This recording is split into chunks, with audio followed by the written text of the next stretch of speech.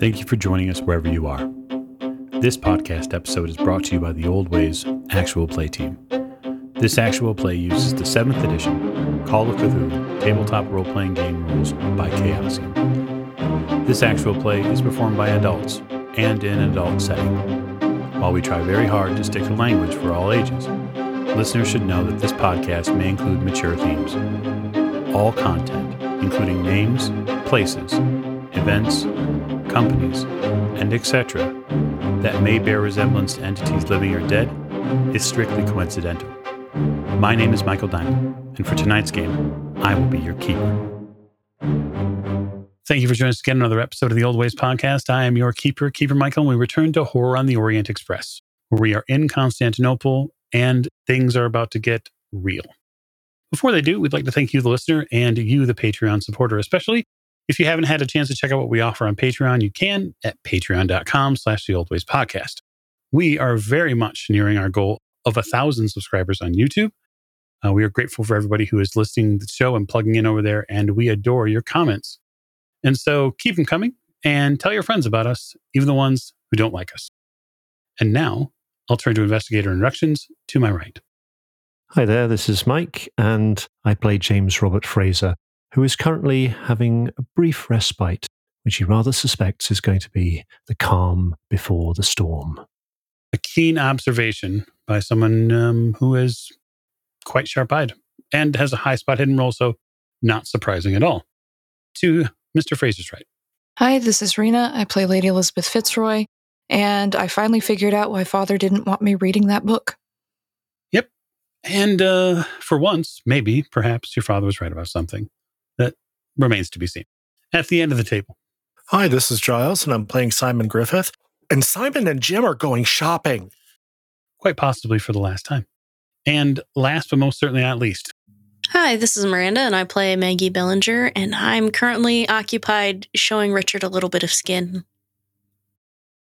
We are in the missing professor formation. We're certain the professor will be back for our final recordings. So we're going to, before we raise the curtain, we're going to give back to those who have given so much. And so we're going to turn right around to the start of our introduction line, back with Mr. Fraser, played by Spike. And we are going to ask him to make a luck roll. Alrighty, here we go. 64 luck just now. That's a success. You may take 8 points of luck, sir. Thank you very much, sir. And Lady Elisabeth, played by Rena. Okay, so I have that magic 30, and I did fail with a 95. Oh. Well, I'm going to give you 19 points of luck. Fantastic. For as long as they last, of course. And Simon is played by Giles. I am fortunate today that my dice are not hating me. I have 61 luck currently, and I just rolled a 67. All right. So 13 points of luck to you. And Miss Bellinger. Yes, I currently have 43, and I rolled a 33. Cool. Well, that's okay. All's not lost. 12 luck to you. All right. Now, before we step out into the wonderful air of Constantinople, we are going to put right something and give a little extra bit of gift in the form of sanity to our investigators, one who dealt with the terrifying and terrible Comte Fenelique. And so it has been a couple of sessions, but since nothing harrowing has happened, I don't feel terribly bad about off-putting this sanity bonus back to you, as I'm certain that you'll need it in the game sessions to come. So for defeating Comte Fenelique in such a righteous and wonderful way, I'm going to award you a full 10 points of sanity back. It is a major enemy thwarted in such a righteous and terrifying way. You are also going to gain a D4 points of sanity back for dealing with some of the Comte's, we'll just say, little children. Nasty little people he created are going to net you 2 points of sanity. And so now, with all that put right, we may begin. See, and you're thinking, oh, that's not so bad. We made it through. So morning in Constantinople is something to behold. You are woke early by the recitation of morning prayer by many, many of the faithful here. It is a song and really a cadence of sorts that goes out and is repeated over many of the high towers here within the city's limits. People stop wherever they are. Some people plan ahead. Some of you are still in bed. It has been a long evening. You'll each recover 2 hit points, which is very good for some of you. And of course, refresh any MP that you may have spent or may have lost along the way. Jonah is in very early. He comes from the market with food for breakfast, breads, and a few other items.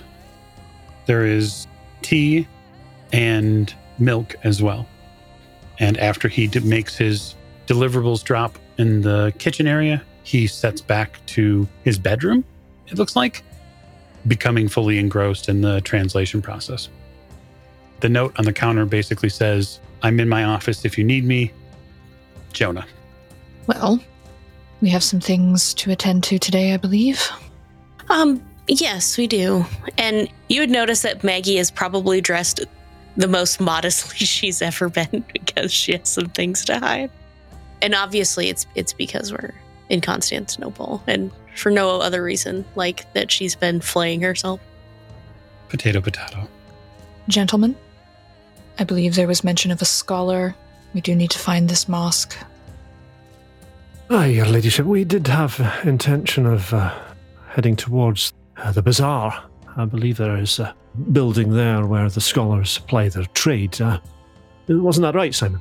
I think so. I'll go knock on the door of Jonah because I do want to ask him one question. He opens it. Yes.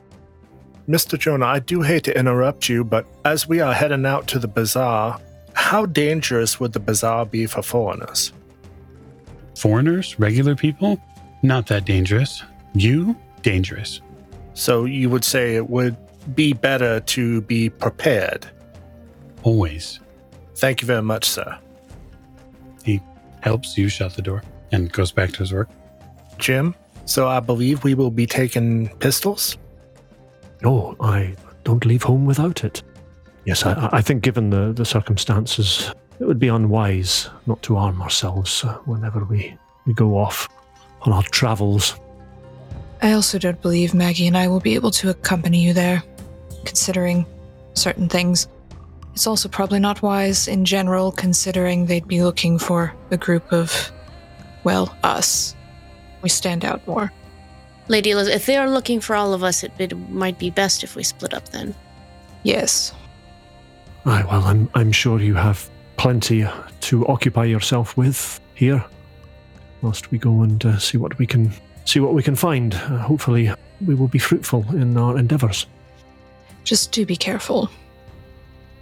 Do remember the new names in your passports. Indeed. Isn't that right, Mr. Castle? Of course, Fred. Fred, do you think I should bring Mr. Thompson with me?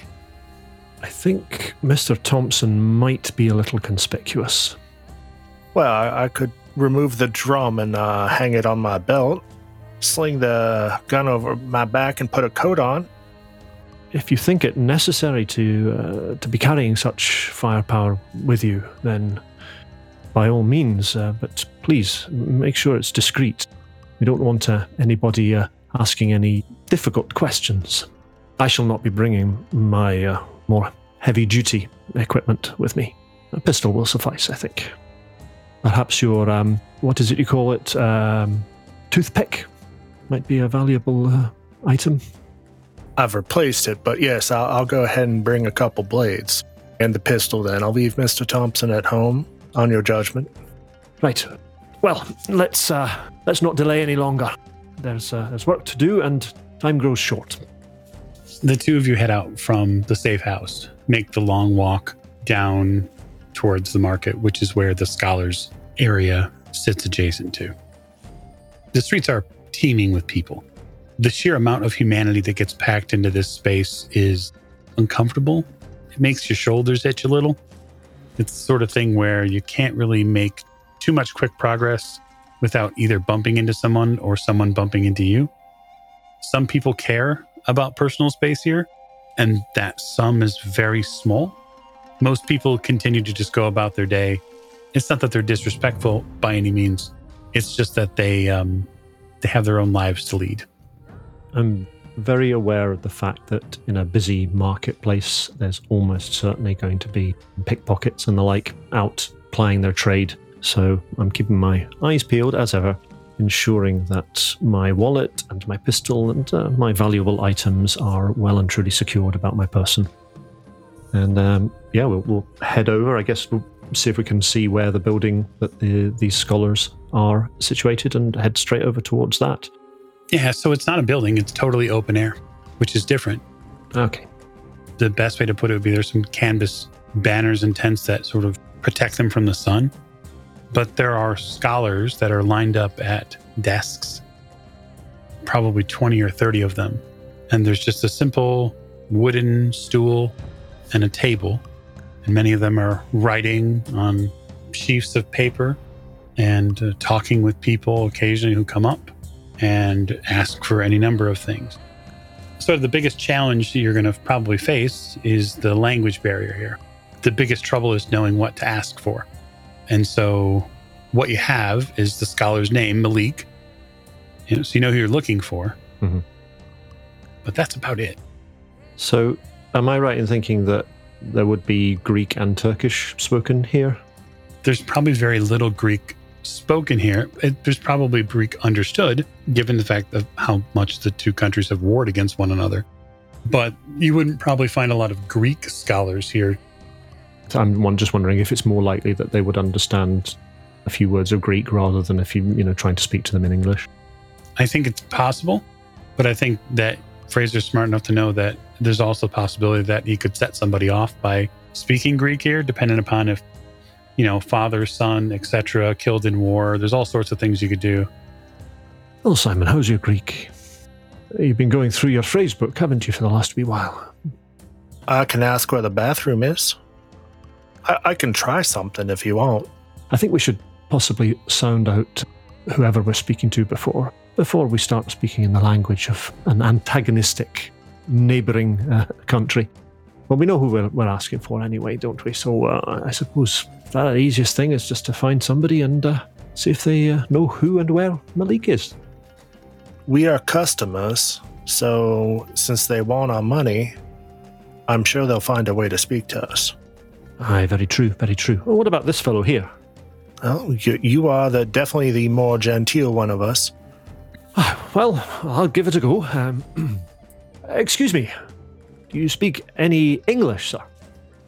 You see a bearded man stop writing just briefly, and he looks up and he says, "Yes, I speak English."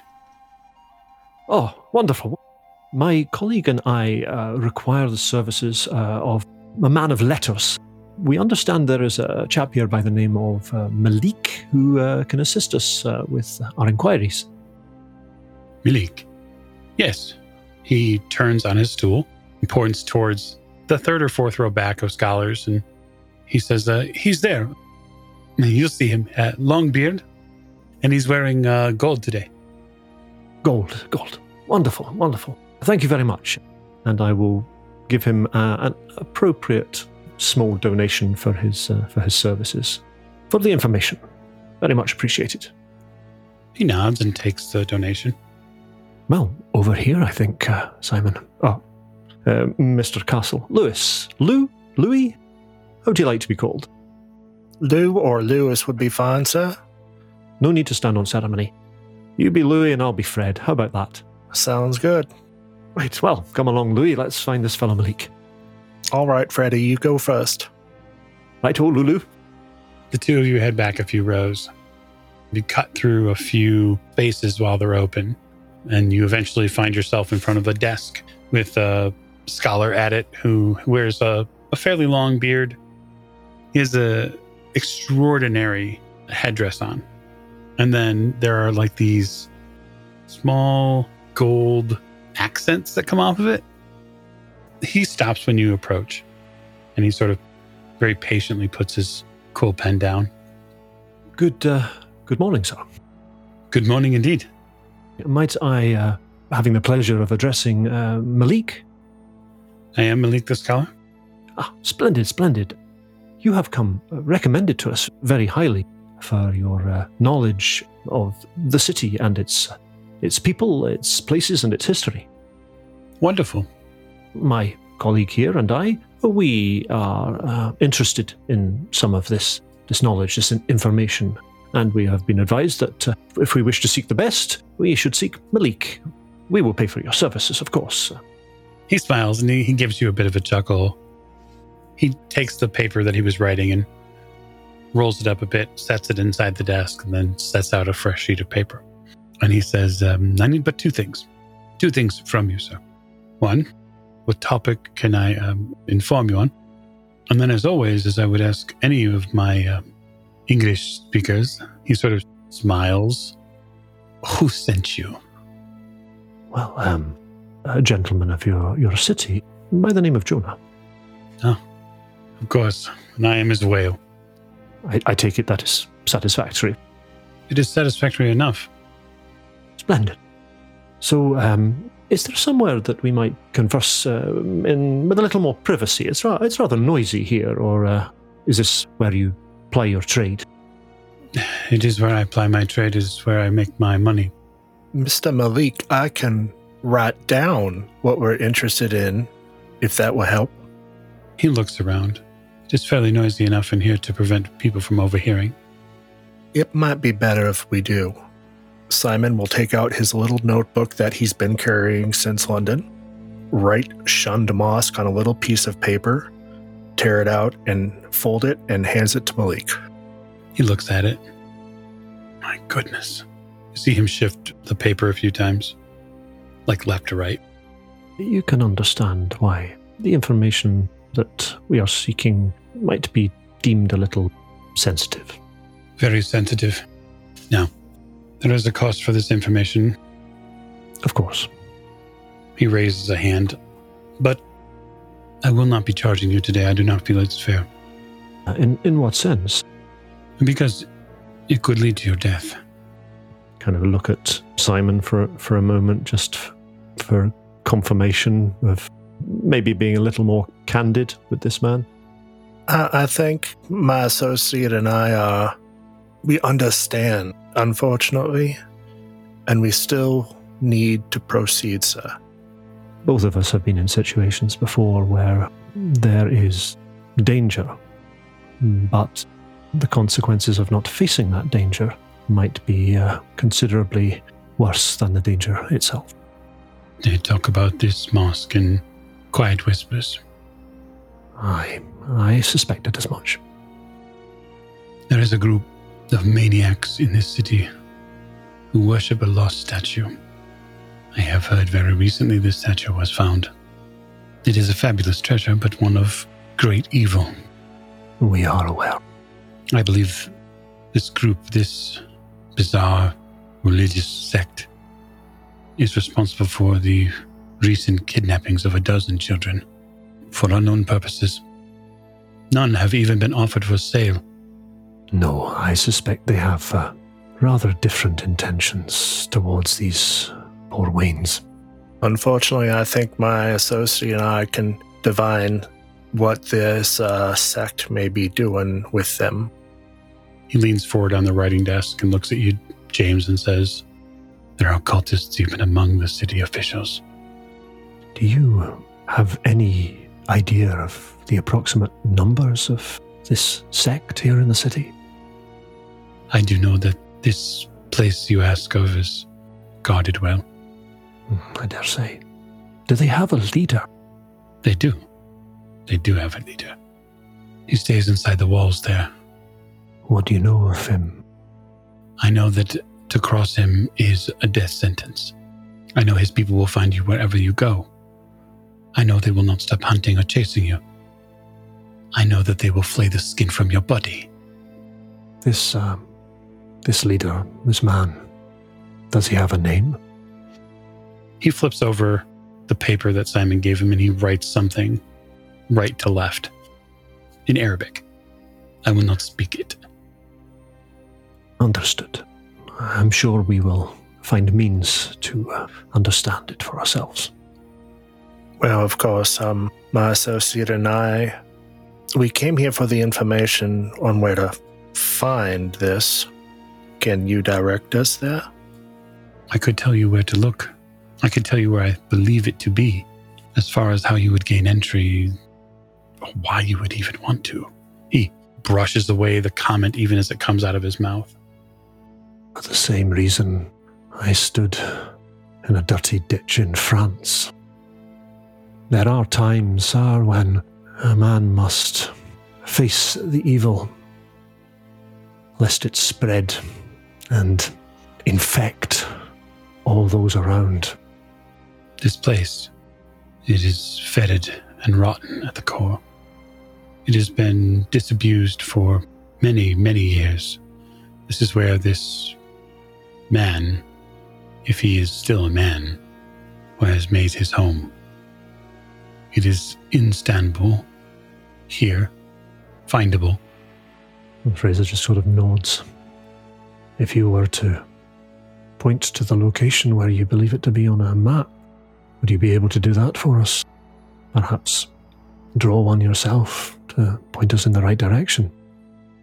He takes out from the inside of his desk a trifold piece of paper, and you see a very rudimentary map of the area. It's probably 100 or so years old, just by the print. Looks like it's hand-drawn. You see a curve to one of the streets, and he follows it down with his finger very carefully until he gets to one portion of the map and then makes an immediate move south. And he puts his finger directly on the map.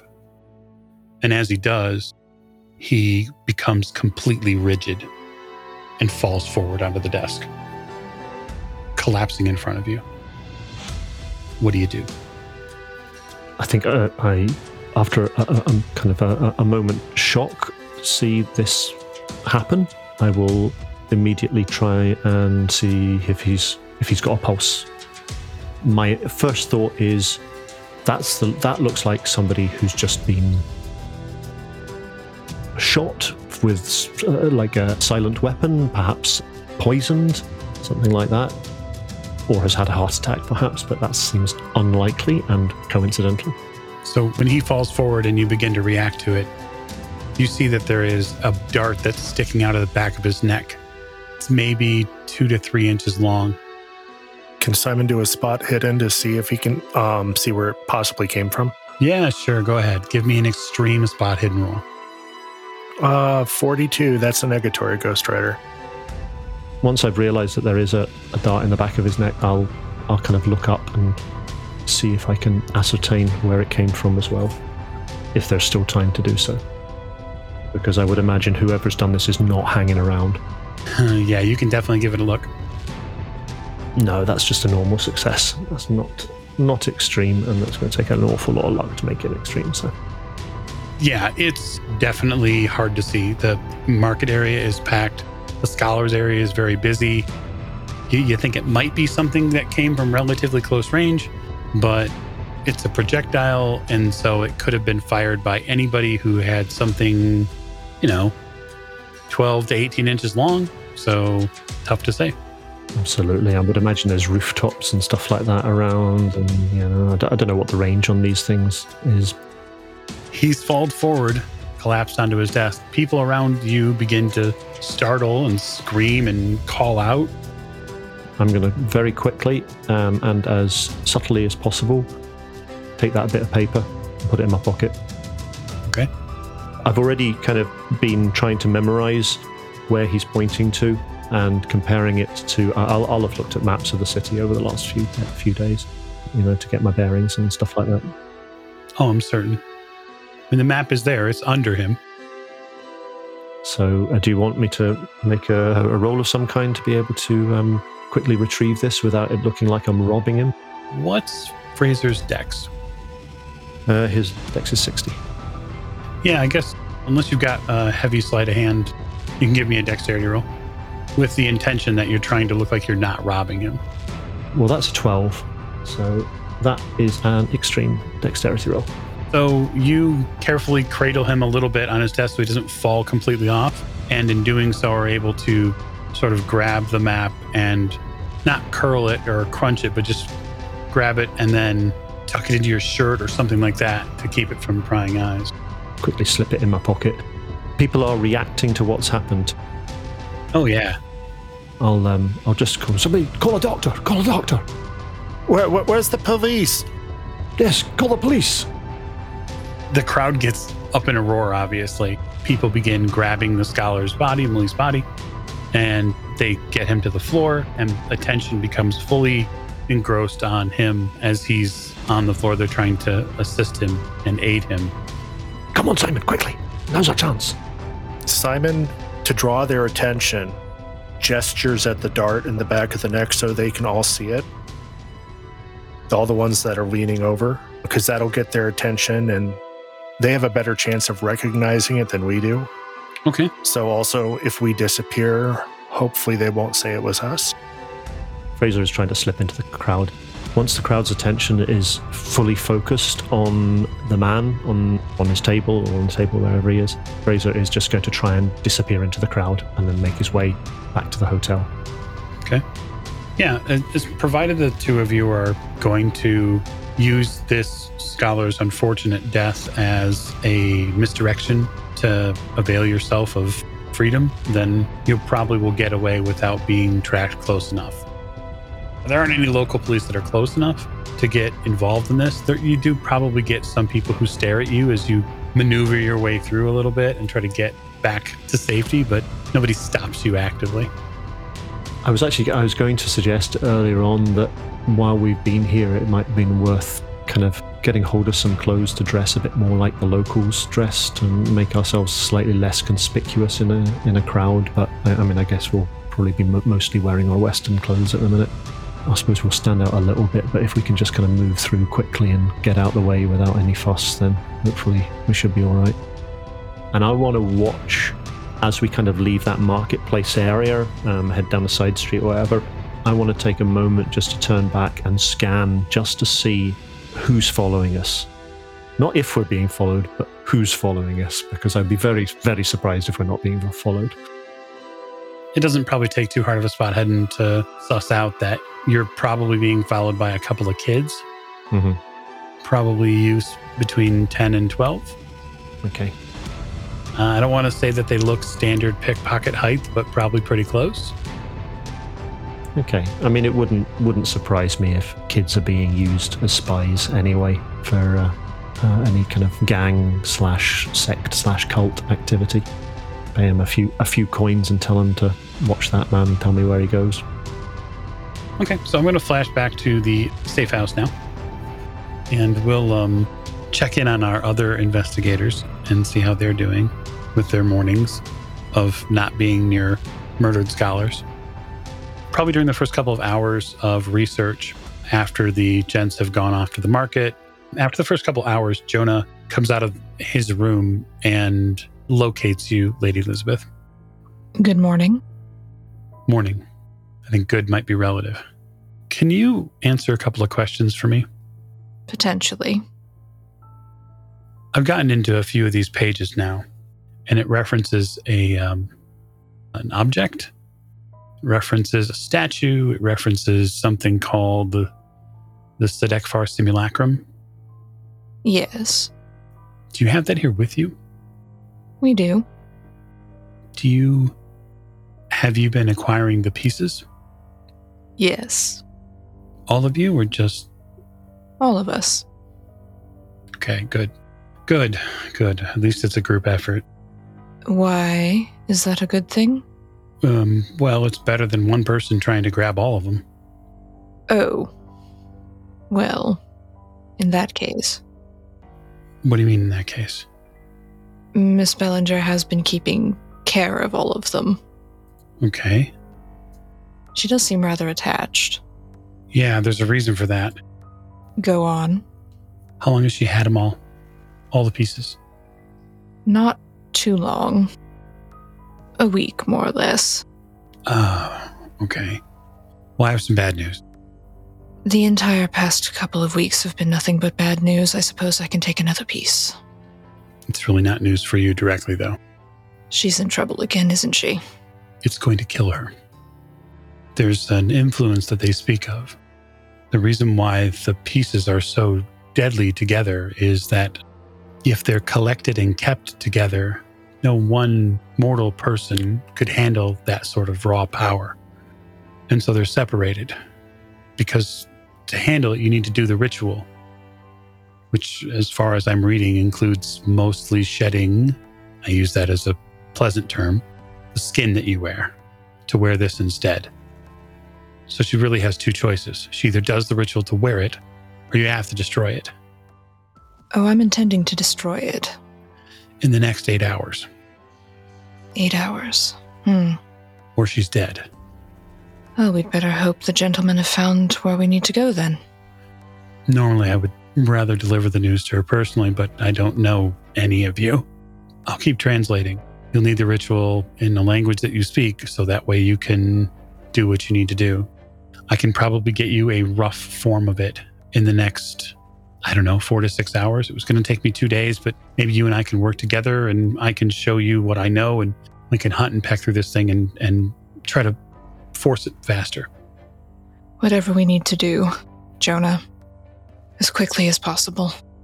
He nods and turns back to his office, and he doesn't really close the door all the way. And so you see him sit down at the desk, go back to the tome, and there are just like stacks of papers that he's, additional paper that he's writing and translating things from. So I'll go see Maggie first, and then I'll go work on things with Jonah. But I need to see Maggie first.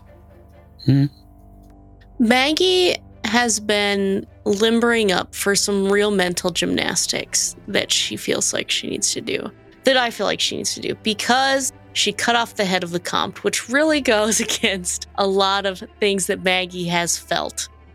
And I think the only justification for this in Maggie's brain is that the Comte was in her way, and she convinces herself of this, that the Comte really was holding herself back. And so she's having this discussion with herself in her room that he was holding me back and I had to do it. And I need to ask Mr. Fraser, he's killed a man before. Do you gain power when you killed a man? Do you absorb some of them? Because I think that might be true. I feel that I've become more powerful since I killed the Comte, and the only explanation for it is that I had to. It was part of the test. He wanted me to do it. He wanted me to kill him to prove that I was making progress, that I'm the one that will rise next. It's my turn.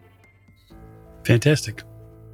I think you've convinced me, so why not convince yourself? And in doing so, I'll ask you to make a power roll. Okay. Okay, so I rolled with my disadvantage an 89. If I can, I would like to spend luck to get that down to a success, which would be a 75. So I need to spend what? 14 luck? If you will allow that, I would like to do that. You're free to spend. It's an ability roll, so you won't have any problem spending that at all. That's what I want to do. Okay. So you make the roll. You convince yourself that it was fate, that the Comte was there as a challenge on your own personal path to what you will become, and that you had to go through the Comte to get to where you are. It's almost empowering. Is there something about taking a man's life to know that life and death is within your own hands? That I can be control. I can be in control of my fate and everyone else's as well. It's at this point you get a knock on your door. Oh, yes. Maggie. Oh, Lady Elisabeth, yes. Maggie will go to the door and open it, but not open the door very much, because I don't think the room has been cleaned a lot from the absolute bloodbath that happened in the last episode. I believe we described a lot of blood going everywhere. It was not contained. There's no carpet here though. It's all tile, so it's cleanable. But yeah, maybe not have too many house guests over. Yes, Lady Elisabeth. Maggie, I need to talk to you. Oh, it's important. Okay, of course. And she starts to push her way out of the room to close the room behind her, the door behind her. Is something wrong? It is an absolutely dreadful mess in there, Lady Elisabeth, and I would be ashamed for a lady like yourself to see it. I was rather upset the other night, just after everything that's happened, and I made a whole mess of the place. Well, I suppose that is your prerogative, but doesn't matter at the moment. Yes, well, perhaps we could go to a sitting area in the house, and we could talk there. Very well. So I guess we'll go to the sitting room area where Fraser and Simon had their long conversation the night before. Miss Bellinger, Maggie. Oh, yes, Lady Elisabeth. Have you been feeling anything strange since we acquired the last piece? I wouldn't say strange. Something did happen when I was separated from the pieces, but I think that has been remedied. Well, it's close to being remedied, I think. What do you mean strange? Oh, like I just, I've had some pains since acquiring them, and I felt the connection between myself and the pieces had been broken, and like they weren't mine anymore, and they were mad at me. It felt like, and I didn't like that at all, but I think that I've appeased them and I've made it better. There's a slight look of absolute bewilderment, just for a split second. You've appeased them? Maggie, what does that mean? Yeah, I spent some time with them, and everything is fine now. I feel better, and they feel better too. I know that it sounds strange, but we've been on such a long journey, and I don't want to say that I've grown attached to the pieces, but I know that I've taken this on myself to spare the rest of you the burden of the pieces, and I just wanted, you asked if I had felt strange, and I'm telling you that I feel fine now. Maggie, it's going to kill you. No, look, okay, I understand that you're concerned. I think I'll be fine. I might die at first. What do you mean die at first? Maggie? Well, I don't know, but I've just been thinking so much about the Comte and how I had to kill him to... To what? I don't really know. I mean, he said I could fly, and I think that part of me flying, I think it means more than flying, but usually I would just tell these things to Richard, but I don't even know where he's at right now, so I guess I just can't really keep it in. I think it means more than that, Lady Elisabeth. It means more than flying. It means ascending to something greater, and I had to kill him to get out of the way. And I don't know what that means. Maybe it's a transformation, like a butterfly or something like that. Transformation into what? I don't know, but I'm so excited to find out. Maggie, it's not going to transform you. It's going to kill you within 8 hours. And then I will arise again, like a phoenix from the ashes, or... Where are you getting this information anyways, Lady Elisabeth? I know things. Oh, so do I. I don't know how to take that. Did the Comte tell you this, or did the pieces tell you this? Neither. I think I figured it out myself. It's the only way that could be the truth. The only way. How could the pieces kill me? Like you said, they're just a statue. The pain that's been building up, the connection, it's a lot of power, Maggie, all at once. I can take it. No, you can't. And I want to lean forward and grasp her hand. Maggie, this is not good. What it's doing to you, you can't give in to it. The Comte lied to you, didn't he? You talked about that. We heard a few things. He may have lied to me, or it may have been a test. A test, and you killed him for it. I passed. I'm sure his head agrees with you. What if this is lying to you as well, Maggie? What if you never get home to Aunt Edith? I think Maggie's face turns to like that of a pouting child. Like where something has been kind of pointed out in the contradictory of what they're saying, and she just gets this kind of like frowny, pouty child's face on. So what then, Lady Elisabeth? You say we have 8 hours. For what? We need to break it somehow, break its hold on you. Well, I've worked very hard recently to make that not the case. Somehow that doesn't surprise me. Maggie, please. And if 8 hours comes and 8 hours goes and I'm perfectly fine, how will we even know that it's going to kill me? It's a lot of power building up. And we're here where it's supposed to be. Doesn't take a genius, Maggie.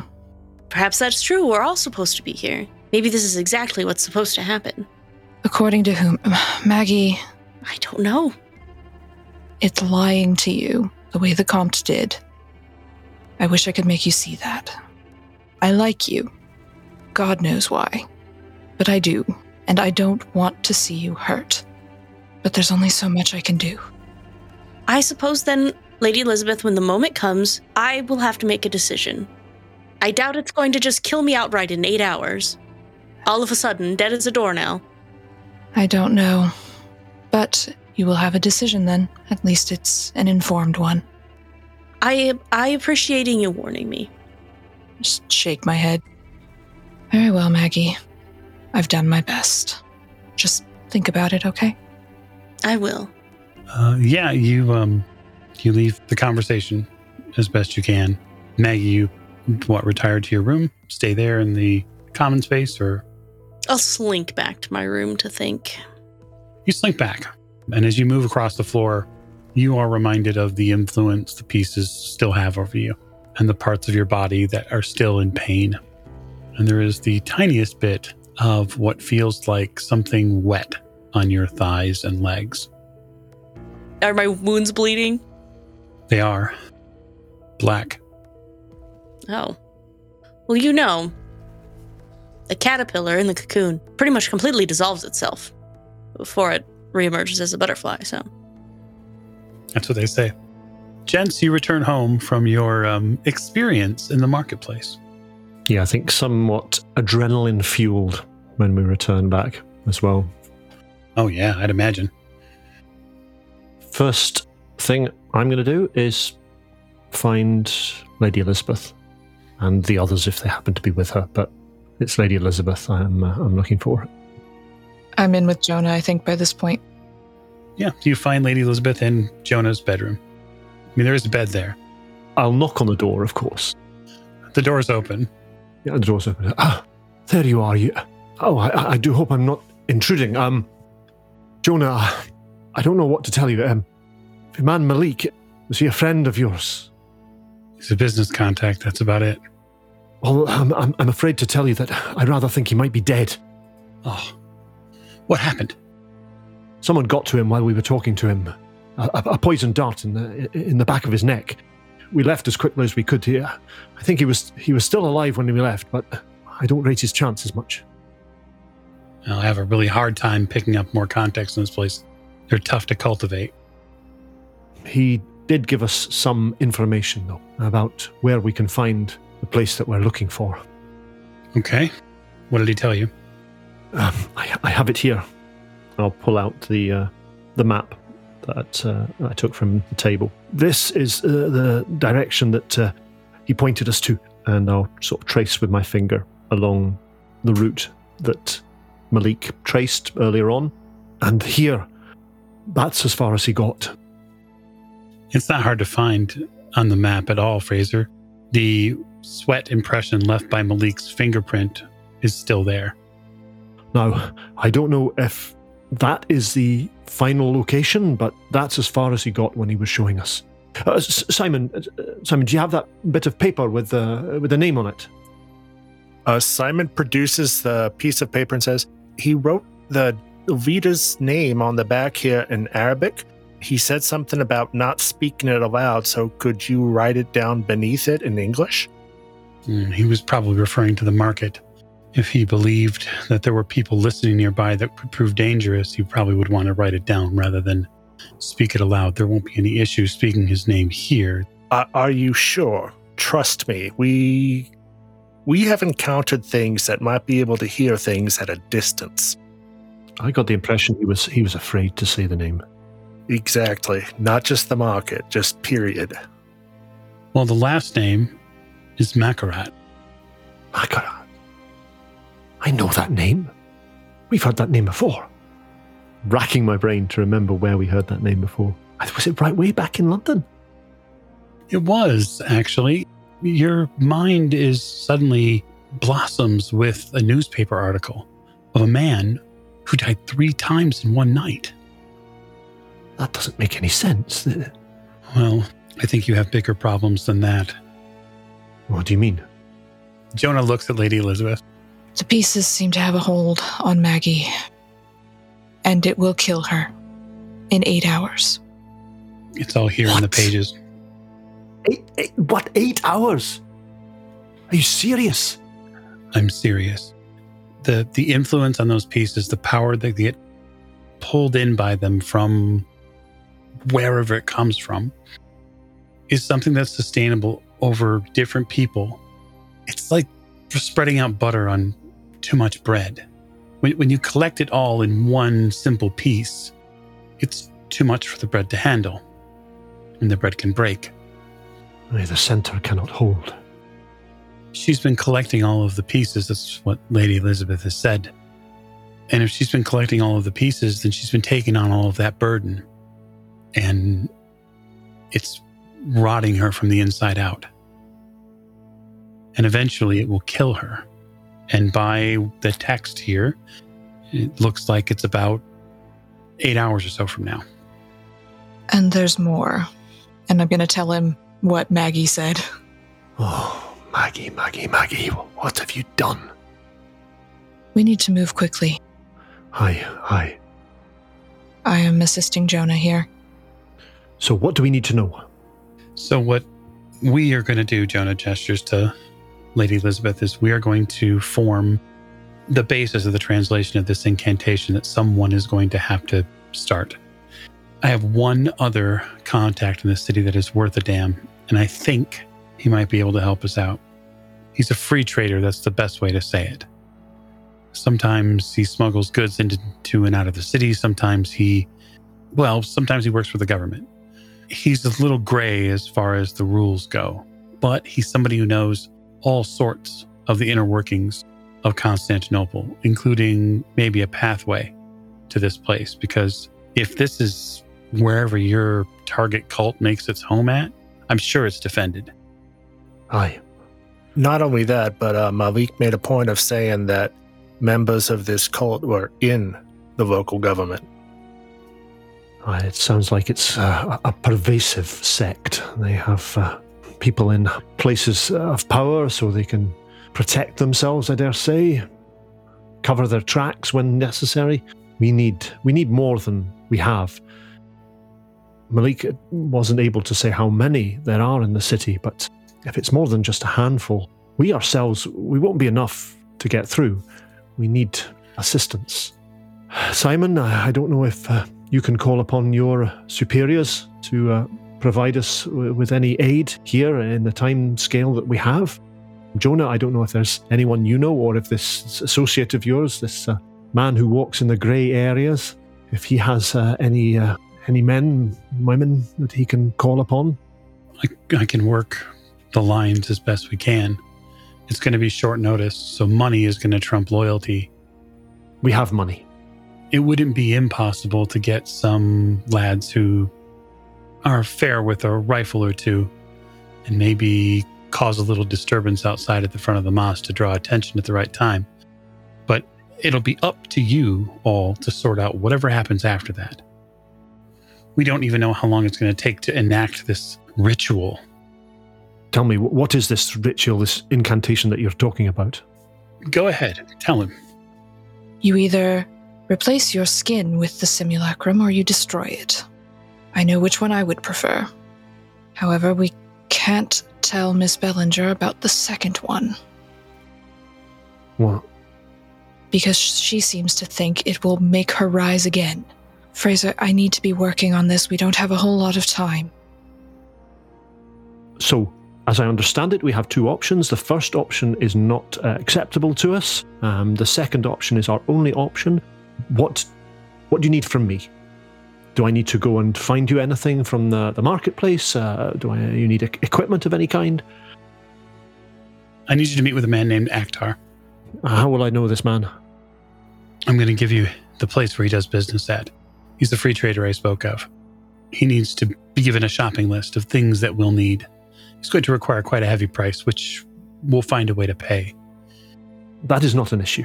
We have money. He knows you by name, He knows me by name. He'll be able to get us probably 5 to 10 men who can help deal with some of the top situations. He may also know a little more about this building than I do. I've been by this place a couple of times since coming here. It's a mosque. It's just disused. No one uses it. It's decrepit. It's run down. You wouldn't think about it for more than half a second if you walk by it. Well, the perfect place to have a center of operations for the kind of people that we're dealing with. Simon, you were going to say? I'm just going to go unpack Thompson and some sticks of love to take over to the mosque. Keeper, I have a question. So I don't know the layout of the house, but I'm wondering what the chances are that Maggie has overheard them come home and this conversation. I think there's a high chance that you would have heard them come home because there's only so much that you can, hope to squelch about the noise that they would make. As far as the conversation happening a couple rooms over, you want to make a hard listen roll? You can get some of the tones of that conversation. So my listen is a 77. Mm-hmm. So then what would be hard for that? 38. Okay, so I rolled a 7, but with my disadvantage, I rolled a 57. So I just need to get my 57 down to 38. That's what, 19 points of luck? It is. Oh, I'll go for it. Okay. Spend 19 points of luck. Okay. During your inspection of your physical form, you realize that the wounds that you have made on yourself are now seeping black blood. It's a little bit more viscous than your normal blood, which you've become somewhat used to. And so you're having to redress your wounds. In doing so, you are sitting in quiet contemplation, of course, with no other sounds around you, and so are able to keenly hear the gentleman come home and then begin having a very animated conversation in one of the bedrooms nearby. I'd say you get about 75% of the conversation. In my heart, I would like Maggie to grab a sheet, bundle up, because I don't think she can carry a whole steamer trunk by herself, but she could bundle up the pieces, throw them over her shoulder, and Maggie wants to get the fuck out of here. Okay, so here's two things I want from you. One, I want a stealth roll from her. I don't think that's hard at all. They're all collected in one room, so it's reasonable to say that she can probably get away with them. But she's going to have to pass a stealth roll first. And I would say, not that it would be contested for anybody in the room in the middle of the conversation, but it's important that she at least gets out without, Now, I do have the talent Shadow, which either reduce difficulty level by 1 or I gain a bonus die. So I'm assuming that will cancel out my disadvantage. It certainly will. So it'll be a flat roll for you. And this is stealth, right? Mm-hmm. So 50-50 chance. I rolled an 11. That's pretty good. That would be a wonderful success in Delta Green, but since we're not playing Delta Green, it is a fantastic success here as well. So, yeah, you bundle the items up in a sheet after seeing to your own wounds. I'll ask you this. Mm-hmm. Do you give Richard's door or his room or anything a second glance as you walk out? I don't think so. Maggie is scared, not for herself, but she's scared of what they are going to do to her. She's not scared of these pieces. She's scared of them, or like she needs to get to the place first. So I don't think she would even be thinking about Richard. Okay. You gather the pieces and the clothing that you're wearing, the conservative clothing that you're wearing today, and you slowly and quietly make your way out with none of your compatriots the wiser. Well, former compatriots at this point, because it's clear who you trust. And I think that that's a fantastic note to end on. And so I'll wish all of you a wonderful rest of your day or evening, wherever you are. And I look forward to the next time you get to hear us on the Old Ways podcast as we continue the final climax of Horror on the Orient Express. Thank you and good night.